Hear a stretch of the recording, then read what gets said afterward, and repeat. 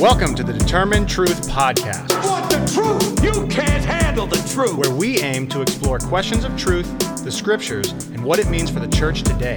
Here are your hosts, Rob Dalrymple and Vinnie Angelo. Hey everyone, thanks for joining us. We're going to do just a kind of a different special type podcast, one of more of reflection and just kind of outward processing for a few minutes. So this is not what we normally do because both of us are pretty long-winded, but just a few minutes to just say, hey, what's going on with the situation with Russia and Ukraine? It's obviously rocking the world. Rob, I know that you and I have been texting a lot over this past week, ever since it's happened, just kind of downloading thoughts as they happen. But I don't know, what did you want to talk about here and express here?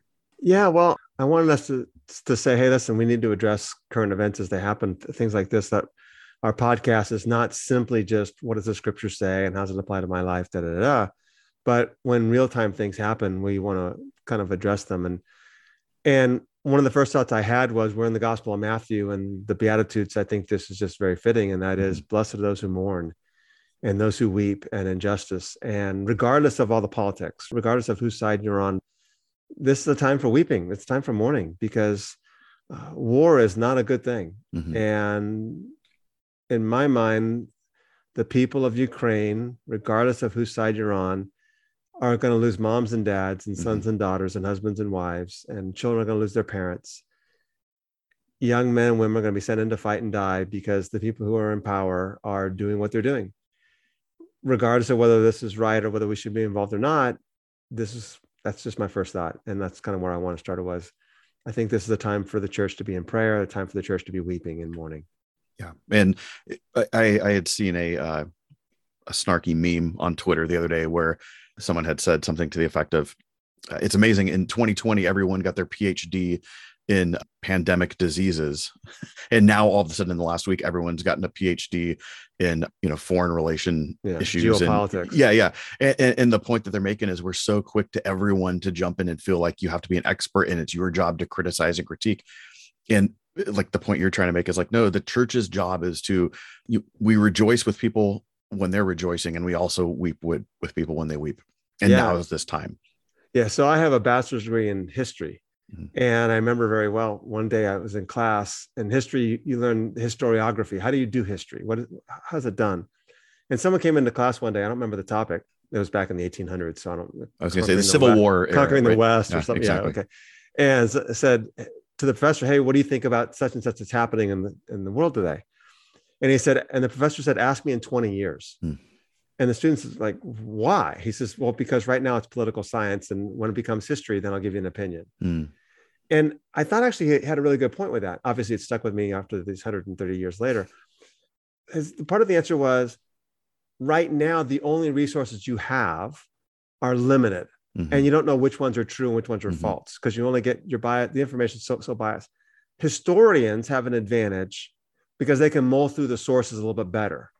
Now, let's be honest, by the way, historians still have a problem because the ones who write history are the ones who are the victors. Yeah, history is not objective. It's not completely objective at all.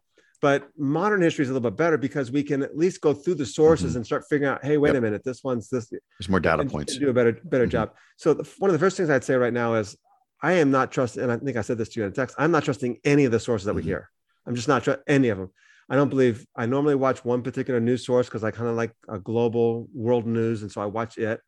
I'm not watching any of them in terms of assuming that I'm getting correct information about what's going on. The reality is I think Putin is bad. And I think America is profiting by selling weapons. I think it was $600 million worth of weapons we gave to Ukraine recently. So the people who are making money on this are the ones who manufacture weapons. And I think we need to stop and go, hey, people on both sides of this have something to gain from telling you a certain story. And they're profiting on this. And I think the church needs to stop and say, you know what? We are kingdom people and we're members of God's kingdom. And that's first and foremost. We might be citizens of other kingdoms. And Christ's kingdom is a peaceable kingdom. And we just shouldn't be relishing in war or calling in nations to war. I totally recognize in saying that nations have to go to war at times. But I don't think war is ever good. And I don't think Christians should ever condone war. And I think that I just want to call the church right now to pray and to be source of peace and not get stuck in the middle of the political rancor and the media's stuff. We've seen too well that the church has gotten involved in that too much. Yeah. So the job description of the church in this critical moment is to be different than what you experience on the news. It should be a legit, we use the term countercultural in one of the podcasts talking about the Sermon on the Mount. This is one of those times where we need to be truly countercultural in terms of the response that's given. We need to, if you want to use the popular expression, stay in our lane. And our lane is one of pointing people to the kingdom of God.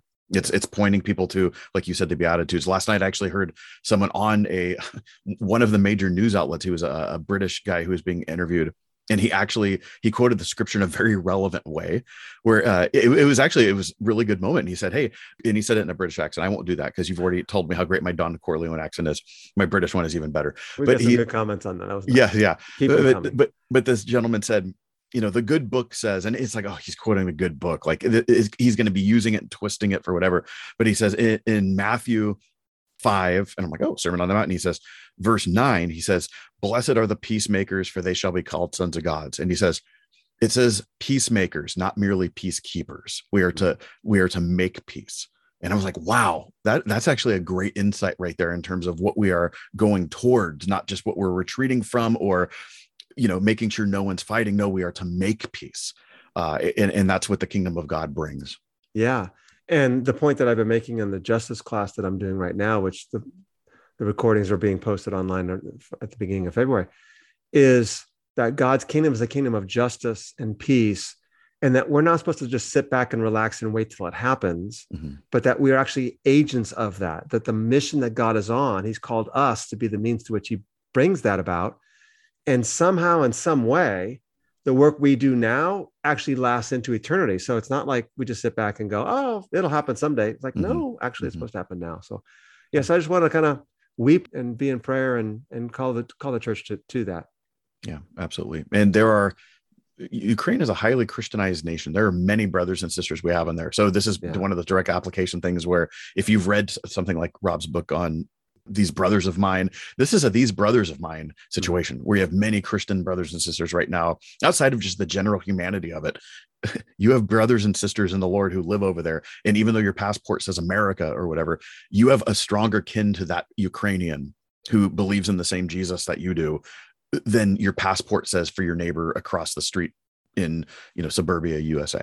And so there's a very strong ethic that we have in terms of how we love first and foremost our fellow brother or sister. Yeah. So hey, thanks everyone for listening and tuning in. And we appreciate all that you guys have done for us, and hope you'll continue to tell other people about the Determined Truth podcast and let people know. Thank you for listening to today's podcast. Please subscribe to and like our podcast. You can follow Rob's blog at determinedtruth.com or purchase his books on amazon.com. See you next time.